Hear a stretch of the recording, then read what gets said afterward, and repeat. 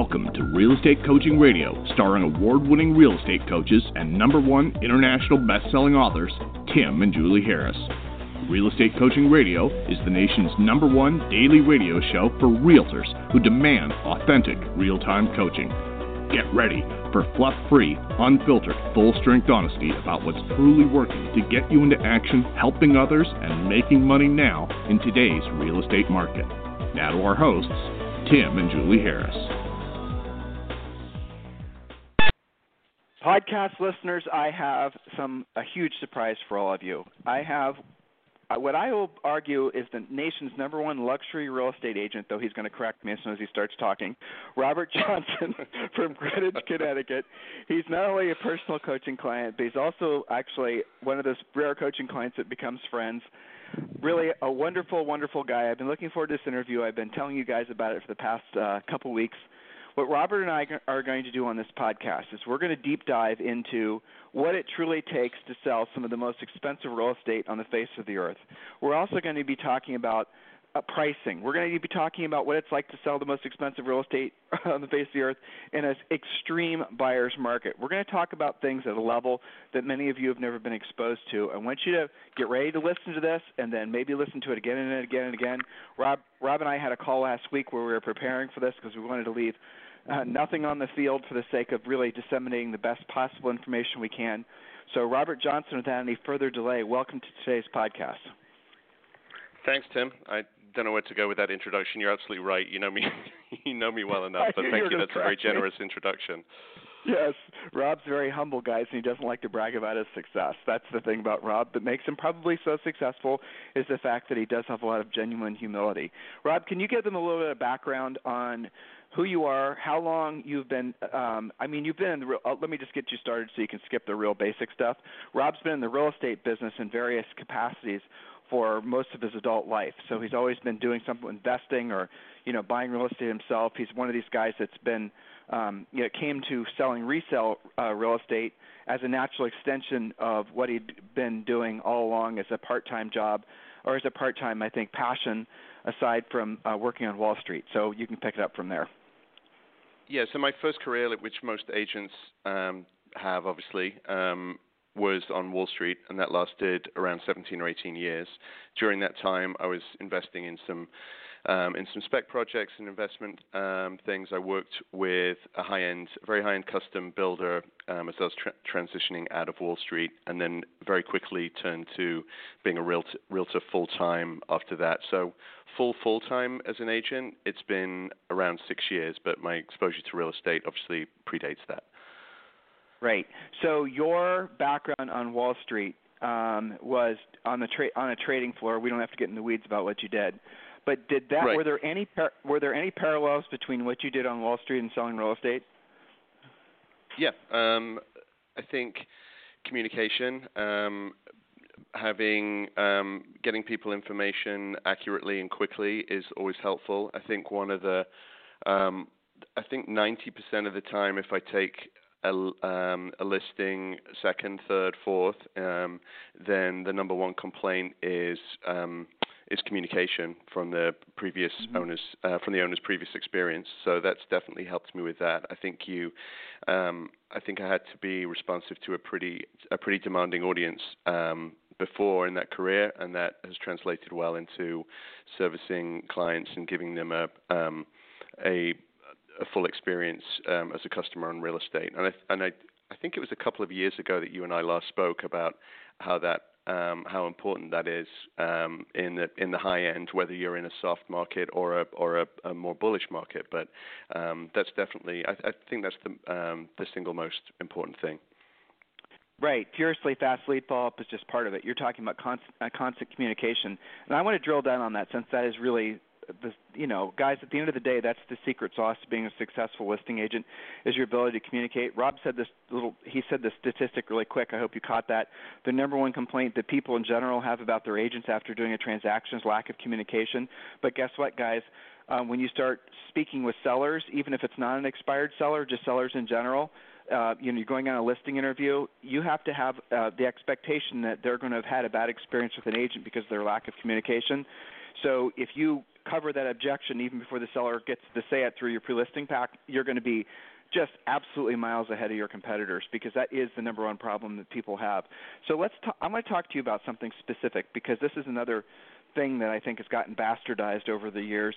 You directly communicate with your sellers. You don't do it through assistants. I mean, obviously, you have well, okay, let's start out there. Well, we do have both. A team? So, okay.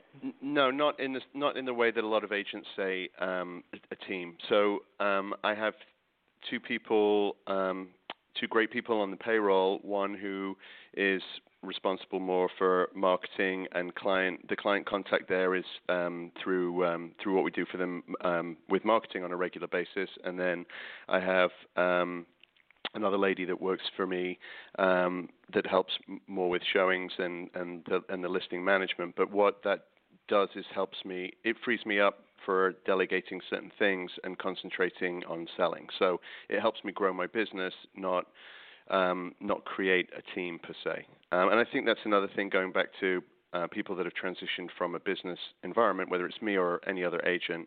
If they, I think people with that background are more willing to spend on their business rather than see every dollar that is spent as money out of their pocket. I think people that have owned or run successful businesses before tend to feel like that's more of an investment in their business rather than a cost.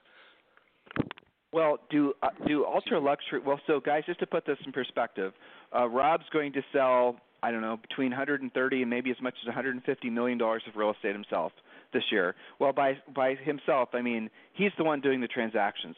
He's got probably one of the sweetest, smartest. I don't want to call her an assistant really, but Lisa is fantastic, and that's the extent of it. And if you look at the models for most of the ultra high-end agents in the country, if you guys are ever blessed enough to come in contact with someone like Rob Johnson, you're going to see that what they don't do is talk about their teams. You're going to quickly learn the reason why is because high-end and ultra high-end folks do not want to even remotely feel like they're being delegated. And as soon as they do, or as soon as they get a whiff of it, you're fired. Well, drill down on that. And that's what we talked about. Well, yeah, and I remember talking about this a couple of years ago with you on the I think it's at least 2 years ago on the last time I was on the show. And I think a parallel is, especially the higher up you go, there's a service industry that is specifically caters to the luxury market and to the ultra high net worth, and every other part of their world is a very high level of service. So if you can't provide, and real estate shouldn't be any different.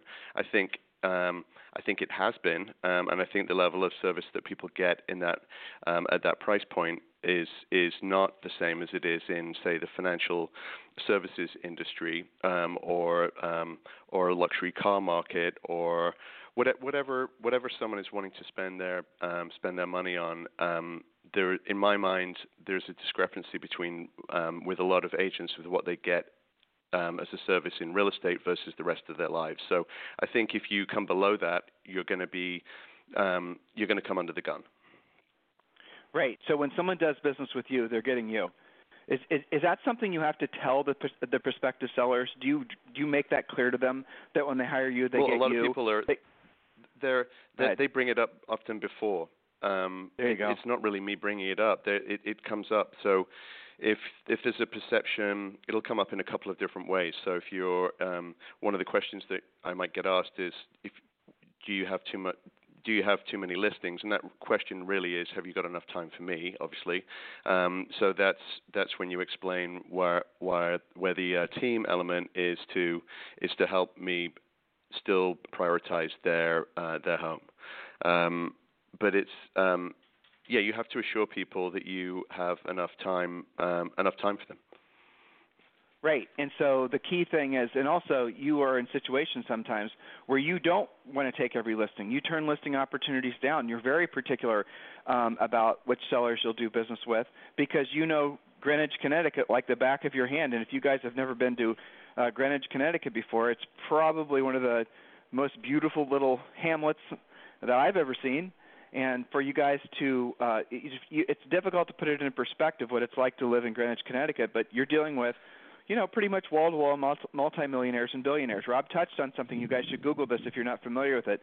There's great reports that come out of the financial industries that talk about high net worth and ultra-high net worth folks, and just all kinds of really cool facts and statistics and everything from about, their lifestyles, the homes they, how many homes they own, where they're buying real estate, even down to what types of cars they purchase and all that type of thing. And so if you're thinking about really having this be part of your future, selling, truly high-end real estate, and I'm not just talking about a high-end middle-class home. I'm talking about things that are absolute estates, the types of things that people drive by and, take pictures of when they're in different communities.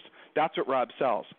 There's only probably a couple of them. Well, it's just to step in there and correct you a little bit. So the size of the town is around 70,000 people, and we're just under an hour from New York. So it's a lot of people work in the city. There's a reasonable amount of international money, a reasonable amount of inherited wealth, and real business owners as well. So it's actually a more diverse town than a lot of people perceive it as. A lot of outsiders' perception is, though, drive-by large mansions, but the town runs a very broad range. So, for example, in the last 12 months, my deal range has gone from 900,000 to 48 million. So it's not all the mega mansions, but it is actually a broader market than a lot of people imagine. Absolutely, and of course, you realize for most of the country, 900,000 would be considered ultra high end, right? It can be, and so our market is obviously different. Like every market all over the country is different, and the LA. Not that I'm knowledgeable about the LA market, but the LA luxury market and the Greenwich luxury market will have different idiosyncrasies about them. Not all luxury markets behave the same. I think there are a lot of parallels, but it's market knowledge. Niche market knowledge is key for every agent. Doesn't matter where you are, whether it's whether you're in Houston, LA, Greenwich, or Manhattan. How do you get that knowledge? How would you suggest an agent get that knowledge? The only way you can do it is by living and working in it. So, and that's what people are coming to you for when they engage you as an agent. If you're representing a buyer, that's what they're paying for. They're not paying for you to pick them up from the station and just drive you around. They can get any old Tom, Dick, or Harry to do that. But they want to know which area is going to be create more value, which is more prized, which is more exclusive, what's going to trade at a discount, which houses are sold off the market, which are available off the market. Those are the sort of things that are value added for buyer representation. There's a different on the sell side. It could be a different set of criteria, which involves service, dollar spend on marketing, again, market knowledge, and perhaps having a direct knowledge of which buyers are out there looking for their property before it hits the market. So, 3 deals that I've had this year have been off the market, and that's probably pretty consistent with maybe 3 out of 20 deals on a year-to-year basis. A couple in the 4s and one very expensive one at 48. So, sourcing, being in touch with your market on a day-to-day basis is helpful for listing and buyers. Let's talk about what's actually happening in Greenwich, and this is what you and I were talking about last week, which I had to go over with you 3 or 4 times just because I thought it was so fascinating. So tell them about what's happening in the marketplace, and then concisely, and then let's drill down and talk about essentially the psychology of the sellers and the buyers, because you've been in a protracted buyer's market on the ultra high end. And I think for most people listening, they are going to be blown away by how different real estate markets can be. The difference in, all that's interesting. So tell them a little bit about what's going on in Greenwich, Connecticut, and how long it's been going on. So I would say going back to the downturn in 08, 09, if we use that as kind of a line in the sand, I would say there is, and and this goes back to what you were just saying about knowing your market. And but what's been happening here is a protracted buyer's market, which is very difficult to navigate for buyers and sellers because it's not consistent. So in a town of, as I said, 70,000 people, there are locations and types of houses that have been very weak, and some have actually retained their value a lot more. So I would say there are parts of town where since 08, 09, the market is flat, and I've sold a couple of my listings for slightly more than they would have traded for or did trade for in 07, 08. And I've had transactions that were up to 40-50% off where they would have been in around 05, 06, 07, 08. So it runs a very broad range, which is confusing for sellers, and it's confusing for buyers as well. But there are 3 or 4 different reasons for that. I would say, in general, there's been a shift in people's tastes and what they want in houses. Less people want. There are a certain amount of buyers that still want very large houses, but there are less of them. I think people's tastes have changed towards being nearer urban areas. So a convenience preference has changed in the last 10 years. I'd say there's a political element to people's decisions and buying and selling in Connecticut. Tax laws are continually changing on a local and national level, and those have impacted us for negative reasons and positive as well. So without going into a 10-minute description of those, there's a political climate that's both positive and negative. I would say also, because of where we are, we're pretty correlated towards Wall Street employment, and the absolute number of people employed in Wall Street since 08, 09 and increased amount of regulation has dropped. So depending on which part of Wall Street you work in, whether you're an equities guy or a bond guy or a private equity guy, there are all sorts of idiosyncrasies within those businesses. But net, there are less people making significant amount of money than there were, to put it in a nutshell, and that's one of the core drivers for our middle to upper end of the market. So you pull that away, and you're going to have a protracted amount of weakness, and that's what we're seeing. There are other towns near us that are luxury markets that are more correlated to Greenwich, to Wall Street money, and they've seen significant weakness as well, more than Greenwich. But there are 3 or 4 different factors at play that have made it tough sledding, and it's definitely a buyer's market for most of the town, but not all of it. And helping people through that, buyers and sellers, is hard. Well, so here's the sort of mindset that it was interesting to talk with you about last week. You've got buyers that are purchasing. Listeners, listen to my question. You've got buyers that are purchasing houses in Greenwich, Connecticut, knowing that they won't make any money, and most likely it's entirely possible they'll lose money, and yet they're still buying houses. And the reason I'm asking that question is because most agents listing, Rob, as I'm sure you know, have absolutely no clue how to sell a house to a buyer that when the market isn't always on the ascension. And as soon as you take away the fear of loss angle, if you don't buy it, somebody else will. That's essentially how most agents, that's the only way they know how to get contracts signed. You can't say that because it's not really, yes, that's true, somebody else might, but buyers it's a totally different approach. So why would someone buy a house when there's a high likelihood that they were going to lose money, and if not just break even on the house even after years? Well, a couple of reasons. Our largest buyer base would, and it depends on the price as well. So I would say up to $3 million. Most of the buyers that I see on either side of a transaction need a place to live.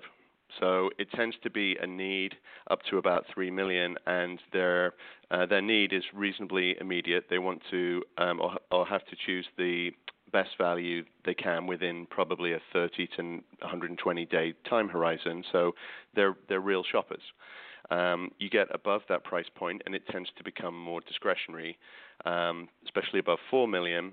No one needs to live in a $4 million house or a $10 million house. It's more of a discretionary purchase, and I would say that people's outlook on those buys are different from the $2 to $3 million buys for most of the time. So let me interject, Rob. You just said it right there. You said something really important. I hope they got it.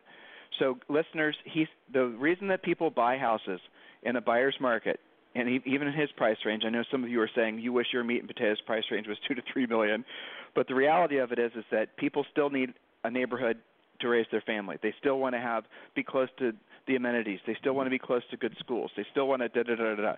So the mindset shifts that many of you are going to painfully experience, unfortunately, is learning how to basically sell real estate not as a winning lottery ticket or not as, if you don't buy it, 10 other people will, but you're going to have to wrap your mind around the idea that selling real estate is essentially, people buy homes to live in. That's the primary.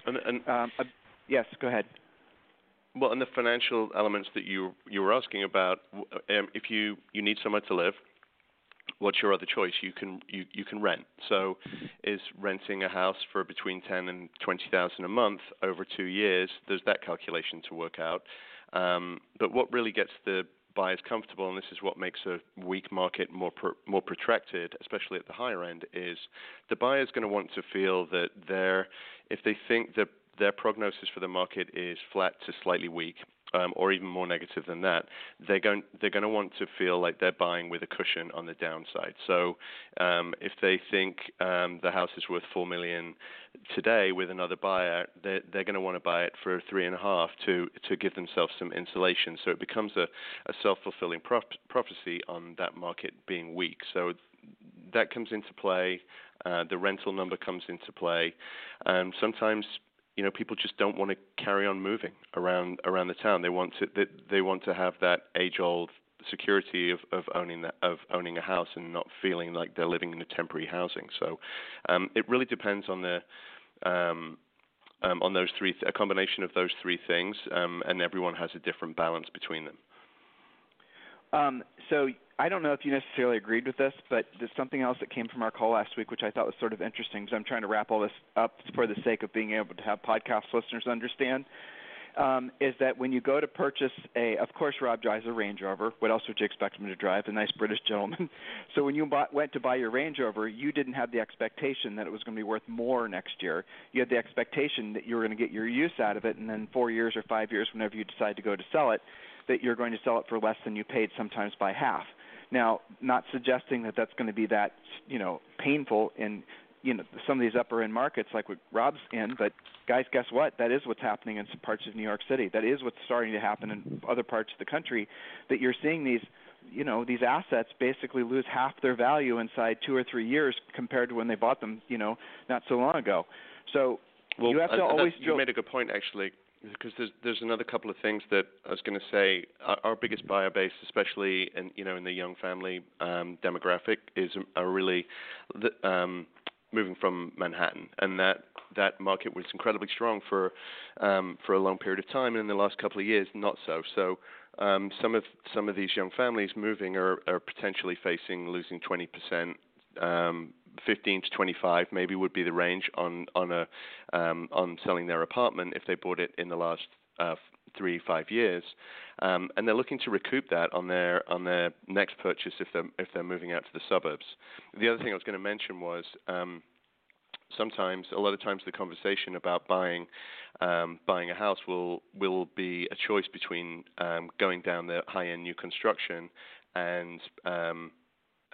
or buying an existing property, and that is also an interesting conversation, and it's not a local market. It's not just a local market thing. That's a national thing, and the price for new construction and materials has risen significantly. So that comes into play as well. If you've got someone that really would quite like to build their dream house, but they're realizing that the inventory on the market is going to make them out of pocket on day one, and that makes them uncomfortable. So they come back to buying the existing inventory at a discount unless they really want to build their dream house, and that happens too. So, and that's a very knowing financial decision for a lot of these buyers. They're wealthy, sophisticated guys. They know that they're potentially looking at that, and they still want to do it because they look at the real estate as something that's a luxury item that they've always wanted to do, and they're comfortable with it. Yeah, I mean, it is fun sometimes, right? I mean, to go through the whole process. Most people want to go through it once and never again, but yeah. So let's talk. I have two. Do you have another half hour, Rob? Do you have to go? No, I'm all yours. Okay, good. So I want to talk to you about sellers. So sellers in your world are losing money. You've had some sellers that you had nothing to do with, it's just the nature of the market, who are losing millions of dollars on their sales. But what's fascinating, and listeners, again, I'm just because I want to set this question up so Rob can be concise, is that when Rob has these conversations with a seller, because this market's been in a protracted down market for a long time, he is not having to convince them that the market is that they're going to lose money. They know they're going to lose money. But what's odd is it's not even a concern most times of how much money they're going to lose. It's just a function of getting the house sold. And we did a series of podcasts on the phases of a real estate market, and what Rob is experiencing is the protracted buyer's market, or what we call phase 3. If you guys have not listened to those podcasts, you must. Just go to timandjulieharris.com or go to iTunes or go to Stitcher, and please do listen to those podcasts. So when you're talking to you can just pick up right where I left it off. I mean, essentially that's the normal conversation. You're talking with some of these ultra net worth types, and they're not like, okay, well, I don't like losing millions of dollars, but that just is what the market is. When did it really shift in your market where sellers, to use your elegant word, became knowing of the situation and you didn't have to wrestle with them anymore about price? Well, it's a very slow shift, and not everybody is in that mindset. There are more people in that mindset than there used to be, but there are still, all sellers, and I would, it's not. I think if all sellers are in that mindset, then I think that would create a distressed market, and we're not in that. We're not in that phase. I think Greenwich is similar to other high-end markets where an owner can be very cognizant of the weakness in the market, but make, again, same as the buyers, make knowing decisions that are non-financial. An owner can be in that position as well, where sometimes it can be wrapped up in their ego in the house and what they have in it, and that's another topic. But they can also know that the market is getting weaker, and I can help explain to them if it carries on. It could be less money in a year, 2 years time if they don't sell. Can you let the listeners listen to what you tell them, because you do such a masterful job at some of the things you say to these guys? Well, if you meet the market today on where the market price is, or you have the choice of meeting it in 2 years, if we talk about where we think the market's going to go, and you have a $4 million house and it's going to be worth potentially 3.5 in a couple of years, do you want to take that loss now, or do you want to kick the can down the road? And some people will be happy kicking the can down the road, knowing that. So it's not always, not every seller wants to meet the market where the market is very quickly.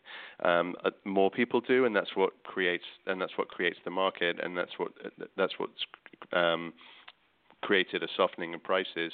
But I would say the way that the buyers deal with that is it's interesting. In the last couple of years, you'll see.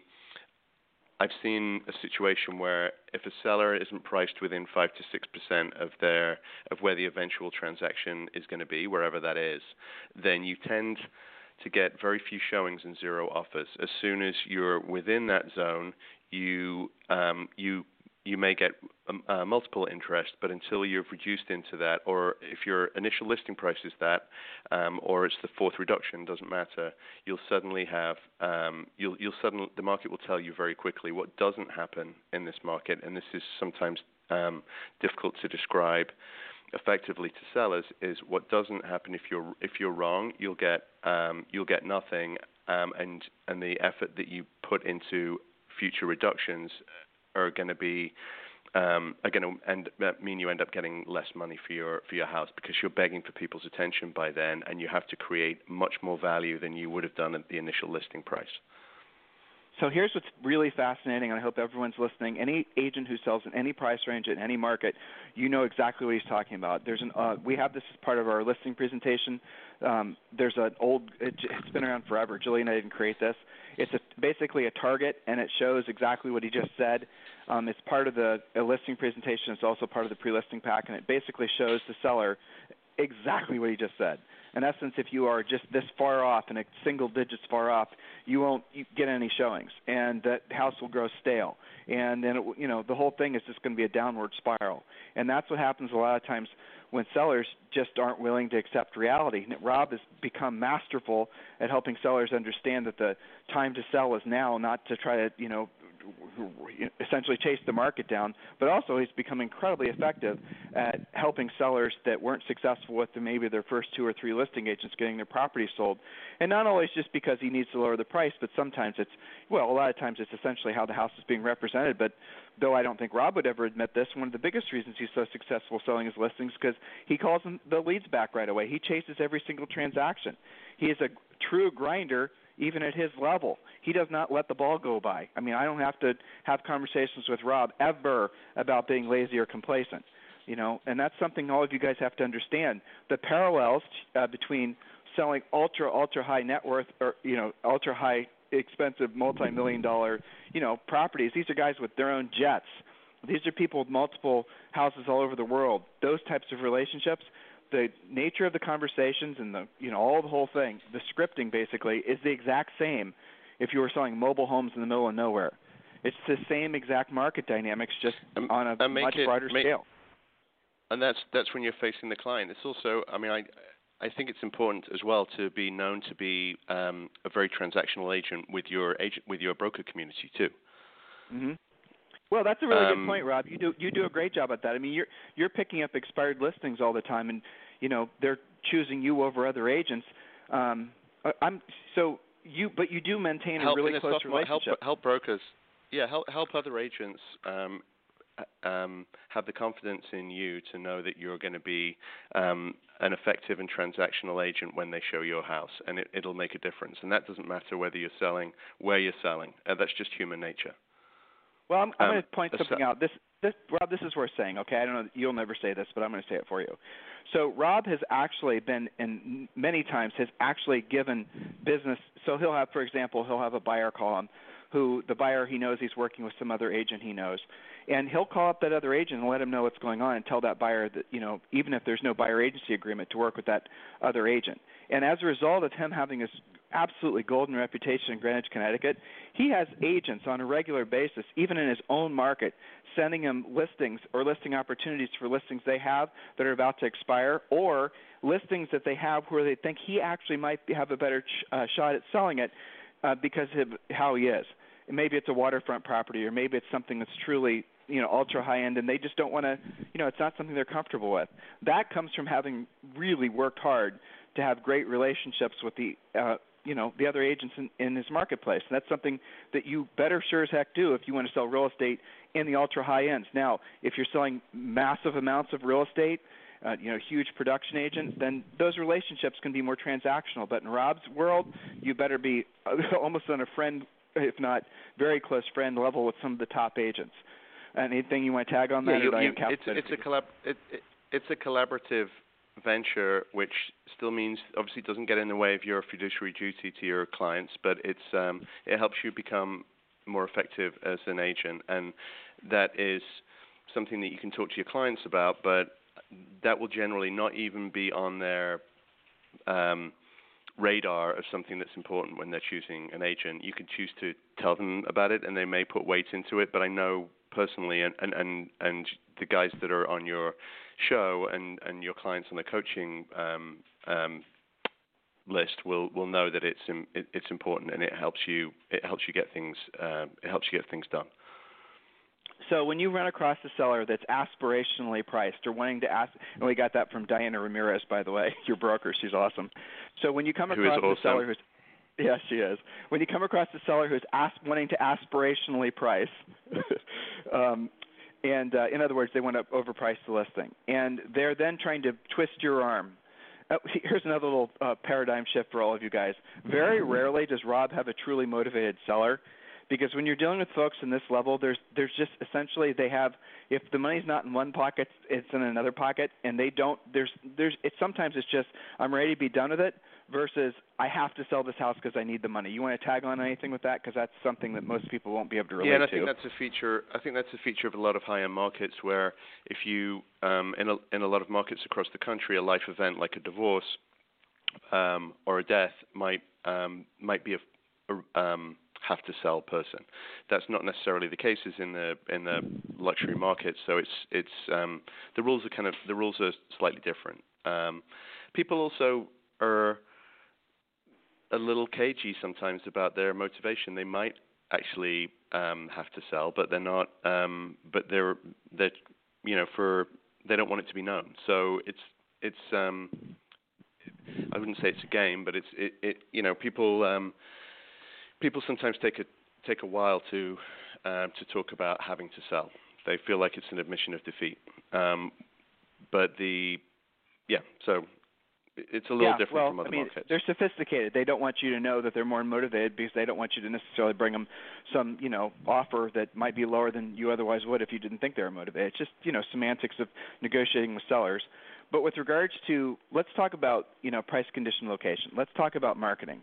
You are in a world where there's a lot of pressure to spend a lot of stupid, unnecessary money on marketing that does virtually nothing to get properties sold. These are all my words, not Rob.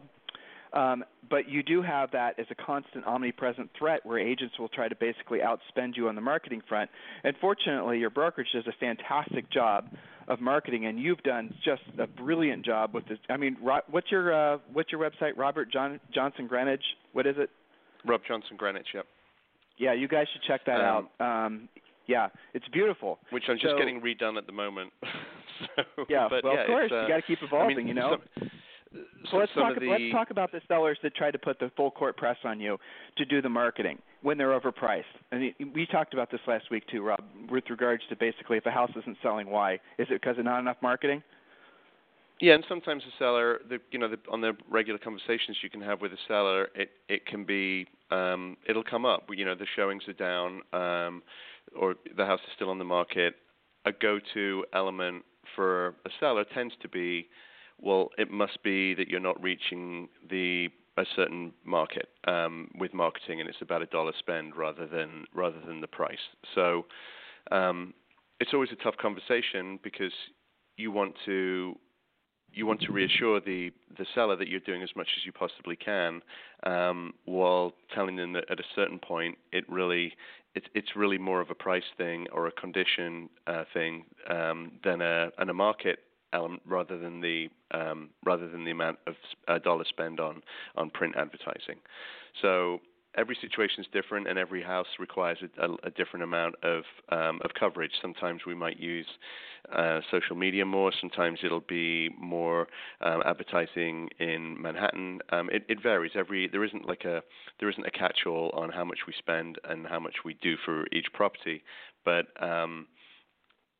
it often, when those questions come up, they often really should be revolving around price rather than dollar spend. Have you ever had a listing not sell because it was overpriced? The answer is obviously yes. Have you ever had a listing not sell because you didn't put it in the New York Times and advertise the crap out of it? The answer is no. And listeners, you guys ought to think about that because there's so much pressure on you to spend, frankly, all your money on marketing and advertising, which you're not realizing at the end of the day. Houses do or don't sell based on price, condition, and location. And sometimes all three of those things are a problem. But the only thing that can overcome those three things is price. So unless you learn how to correct I think that it goes back to the initial conversations as well. So if you're, it's the agent's fault if they're having very hard conversations in X period of time after the listing about not selling the house, then they're partly to blame, and they have to own that, because the one thing that you're giving an owner when you first meet them is meant to be a genuine idea, and this is one of the few things that they're meant to have a real insight into, is where the market is for that house, and if that and that price might be different from where the owner wants to list it, and that's a conversation. But the most valuable advice you can give an owner when you first meet them is where that price is going to be. If the owner's desire to list it is a lot different from that, then that's a conversation. It doesn't mean that the agent is going to not take the listing, but what's helpful is to go back to those original conversations when the subsequent conversations come up and say, this is where we thought the market was going to be. At your price point, this is the amount of showings and offers that you should be getting if you're within 5 or 6% of the price after we listed it. And if they're not there, the regular conversations about repositioning should be kicking in before, in an ideal world, before an owner is calling you with basically an unhappy situation. So, listeners, here's what he said. Hopefully you heard all of this. That was really important. He's not turning sellers down because they won't list it at his price. If you ever lose a listing because they won't list it at your price, you're making a mistake. Because guess what, guys? You can be wrong. And if you're selling stuff like what Rob's selling, those are not production houses. Well, most of them. They're talking about something that's truly unique. And there could be some sort of, 1 in 100 buyers that's willing to pay what your CMA told you would be a ridiculous price, or at least over what it should have been listed at. And, guess what? You can be wrong. Happens all the time. Yeah. But some houses are a lot easier to price than others, but yeah. Yeah. So the moral of the story, guys, is you heard what he said. You can take the listing above what your CMA suggested it should be, knowing that you could be wrong. Don't dig your heels in and ruin your relationship with that seller, let alone not take the listing, because you thought it was your, moral prerogative or moral imperative, rather, to take the listing at what you thought was the right price. That's just your ego screwing you out of a transaction helping somebody, okay? So Rob does occasionally take things that are above what he thought they maybe should be priced at, and occasionally he's surprised on the upside. Most of the time he's not. But what he does then enable the seller to do is they can have then essentially, they'll have gotten an opportunity to see what doesn't happen at that elevated price, and then they're going to be more open to listening to what Rob was saying as far as price goes. That is going to happen all the time. Yeah, but be very clear at the – and sorry, I didn't mean to interrupt. Just be very clear at the outset with your client what your thoughts are on it, because a lot of times agents don't do that because they just want to play into where they know the seller really wants to list, and I think it's a big mistake. You mean asking the seller where the seller wants to list it and just list it at the seller's price? Yeah, that totally is a big mistake. Being scared to give their honest opinion. It doesn't mean that you can't. You can have a difference of opinion on price and still work with a client, and in the long run, they're going to respect you for that. How do you tell them that, Rob? I mean, you've said that twice now, and I think the listeners that are paying attention are going to know. How do you tell a seller that you're not in alignment with them on price, and you're going to try their opinion of price, knowing that there's going to be a conversation that's going to happen in the near future about repositioning? And hopefully, listeners, you're paying attention to the words we're using. Never say lower the price. Always say reposition the house on the market to correctly reflect the buyer's expectation, or a version of that. Okay. So how do you essentially have that real conversation where you're going to take it over what you perceive to be the market, and yet not piss the seller off? Well, the background that you give them when you meet them on what's transacted in your market, what's actually closed. Because a lot of times sellers in this market will say, well, look at all these other listings. We're better than this, this, and this.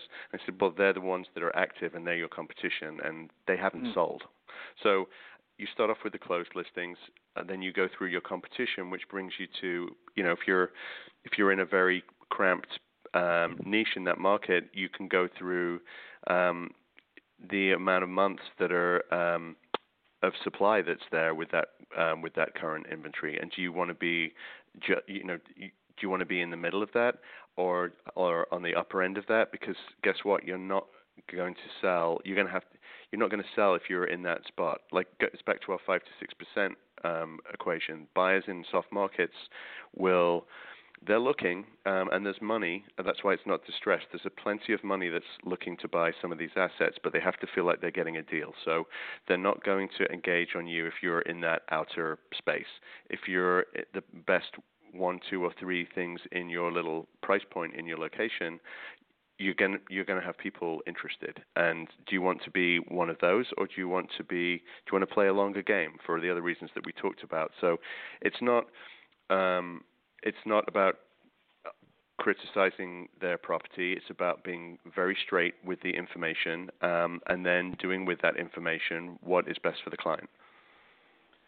So in a market like Greenwich, Connecticut, in a really challenging market that was, you had to learn to be as successful as, I'm not going to say it's fast because you've been doing this forever, but to go from an agent that was, look, dude, you've climbed the mountain and you've done it relatively quick by anyone's measure. I don't know if any way else way to say that. I know you're humble, and I don't want to have you correct me a million times because I'm trying to give you a compliment. So I'm trying to dance around your natural tendencies not to take a compliment, Rob. This is not easy for me. But I'm going to say it, okay? So you have gone from essentially a successful person. You've been successful in life in general.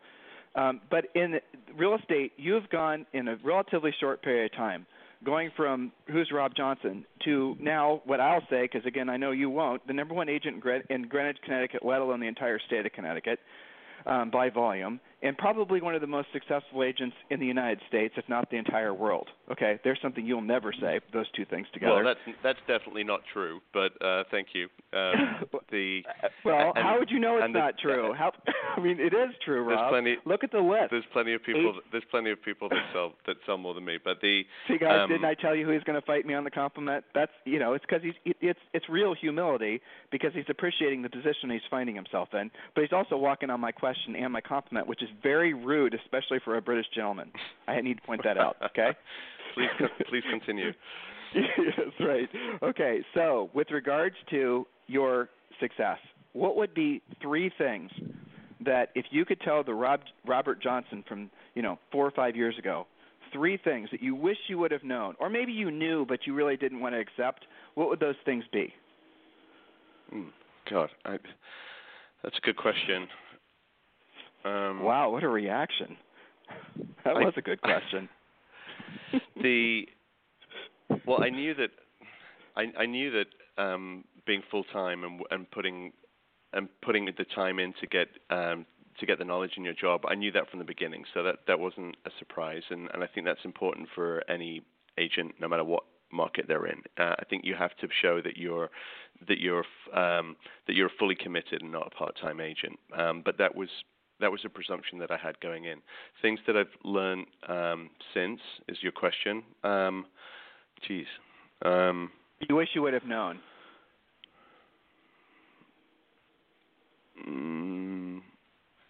The collaboration with other agents was one thing that I didn't think was as important as it has been. I think the amount, the effective sphere of influence and managing that, staying on top of it, and the amount of business that I get from referrals from past clients and senses of influence has been huge for me, and I probably would have worked on that harder from the get-go. I know you and I argue about expireds all the time, so I won't even bring that up. You mean you wish you would have focused more on expireds? This is your confessional? Yes, I agree completely. You should have focused more on expireds. Keep moving on. Let's move on. Those are the first couple of things that spring to mind. You kind of sprung that one on me. So I know. Well, listeners, you're hearing that he essentially has the same struggles that you guys do. Even as successful as he is, he still doesn't necessarily want to, call the FSBOs and the expireds, which, in that market. It's really hard. It's a constant conversation, and Tim's laughing because he knows what I really want to say here. It's very hard for me to do that. So there are certain things that, maybe if I look back on it, maybe getting comfortable with that from the beginning might have been more productive. I don't know. Maybe, but there are certain struggles that are the same in every market. You're right. Centers of influence and past clients. What do you do to work them now? What is it? Just give them a snapshot of what you and Lisa have created for a 12-month plan to focus on those guys. Client appreciation events, doing those regularly, reaching out to people if everything's okay. Do they need any recommendations for anything? So, right, you're calling. You're picking up the phone. You're calling. Yeah, just staying in contact with those people. I've experimented with a bunch of different systems to do that, and I haven't got a great answer on what's best, but sometimes just if I'm in my car, just scrolling through my contacts from A to Z and going through those and looking at names that I haven't called, and just there are lots of times in the day that you can choose to that you can fit a couple of those calls in. You don't have to be sat at your desk and concentrating on it. It just becomes a habit, which is it's nice. It's a good casual way to keep in touch with people. And also, you're involved in, we won't necessarily rattle off all the places, but you're actively involved in the community. You're involved in different social clubs. You're involved in, and when you're in those environments, you do, though you're not like overly aggressive, you definitely let people know that you're here to help. How do you do that? So when you're at, just pick your event, some polo field around a bunch of polo-playing friends of yours. How do you go about... Just the usual polo on a Monday. Yeah, we need to wrap this up. Exactly, the usual polo on a Monday. We're having martinis. Yeah, right. Yeah, while you're flipping through your private jet catalog. Yeah, with your feet up on the back seat of your Bentley. No, but seriously, how do you go about asking people or letting them know that you're interested in helping them?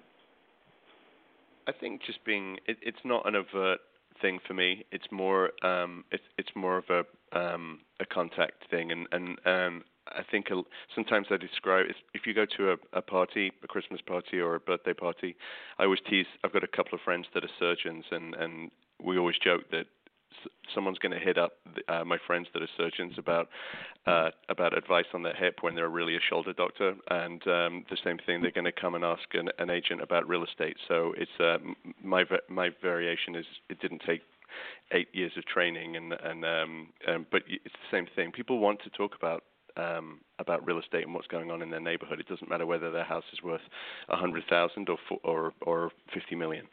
So it's not a difficult thing to introduce. I love talking about it. I love what I do, and people want to ask questions. So it's kind of it just happens. Well, so it just happens because you invite the conversation, whereas a lot of agents, Rob, they'll be in a group of people, and they'll be the secret agent. They won't say anything. They won't bring up real estate because their minds are all of a flutter of all these ego-based thoughts, where you encourage conversations. You're not necessarily jumping down people's throats, but the flip side to it is you're not hiding your willingness to talk with them about real estate, especially with their zones of influence and past clients. And hopefully, listeners, you are listening, he does do his private, his client appreciation events and all the rest of it. But he's picking up the phone. He grinds out contacts, not on a regular basis or as many as he probably should be doing. But it's hard to criticize a guy that's selling $150 million ish a year, or whatever you're going to close this year. So, Rob, one last question. This one's yes. Totally self-serving. Ready? Okay. So, coaching. Why has coaching been important to you? I would say every week, we pretty much, barring the odd exception, we speak every Wednesday at 11 o'clock. And the amount of ideas, and it changes from week to week what I get out of the conversation. Sometimes it's you, and you're very good at picking up on this. That's why you're good at what you do, is that you know which buttons to press. So some weeks you know that you're going to be kicking my ass and forcing me to do something out of my comfort zone. And then the next week is more spitballing with some ideas about marketing or a website. So it's constantly changing, but having that regular date on the calendar, which I'll move everything to have for that half an hour, has been really invaluable to me. Your contacts across the country have been helpful. You've put me in touch with people in everywhere from Philly to the city, to New York to LA. You've helped me with all sorts of a very diverse amount of things in my job, and just when you think it's going to be a regular conversation, it turns into something else. So there isn't a one catch-all that you've helped me with. It's been across multiple different areas. And Mr. Johnson, truly, it's been an honor, and I hope for many years to come. And it was great to meet you. When we were in New York, 5 years to grab a coffee. Yeah, well, it's your fault, not mine. I've invited you out a million times, and you better come down to Texas. Well, I kind of understand, but you have no excuse not to fly down to visit us at the lovely Ritz-Carlton Dorado Beach where we're living now. So make sure you come down and visit us towards the end of this year. But, Rob, honestly, you've been one of my favorite coaching clients just because, and here's the main reason why, You have no freaking ego. At least you don't bring it out on the coaching calls. You do not fight me. I know you're not always doing what we're talking about. Duh, that's just called normal. But that's the greatest thing about you is the humility. Well, I know.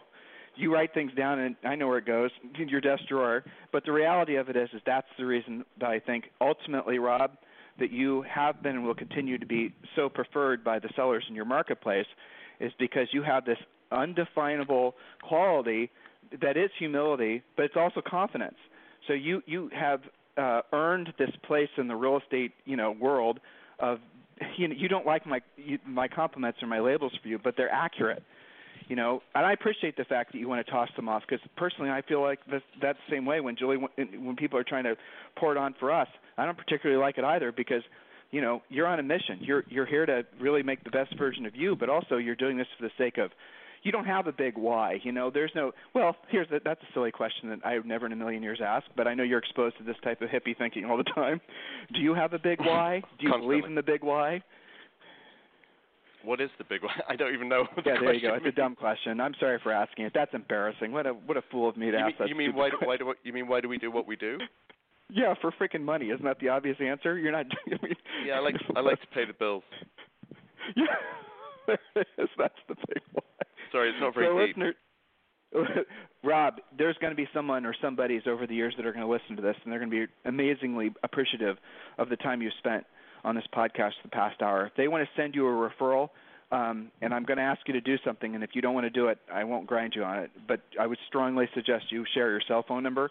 And if you do, listeners, here's the thing. Do not call him, text him. That way, because this guy is busier than just you can possibly imagine. So if you're going to, and I will definitely come back to you. But 203-979-2360, or you can email me at robjohnson@halstead.com. That's HALSTEAD. So this podcast is going to go to people in New York City. It's going to go to people in L.A. A lot of you guys are going to have clients. You're going to, Philadelphia, the main line, down in Miami, foreign countries, everywhere around the world. So if you have any referrals that might even be interested in New York City and you're looking for a great connection, Rob has got some of the best agents in New York City, and he and those agents exchange referrals all the time. So just connect with them and try to do business with them. And if you are, you're going to be as grateful as I am to have him in your life. So Rob Johnson, I sincerely appreciate you being my guest today. And listeners, there you go. Told you it was going to be cool. Hey, Rob, have a fantastic day. I appreciate your time as well, and you're always very generous with your praise. So much appreciated, and I'll speak to you soon. Thanks, sir. God bless everyone. Bye. Bye. This program has been a presentation by Tim and Julie Harris, Real Estate Coaching. For more information on our real estate coaching and training programs, visit our website at timandjulieharris.com. Remember to tune in weekdays at noon for upcoming shows. And until next time, thank you for listening to Real Estate Coaching Radio with Tim and Julie Harris.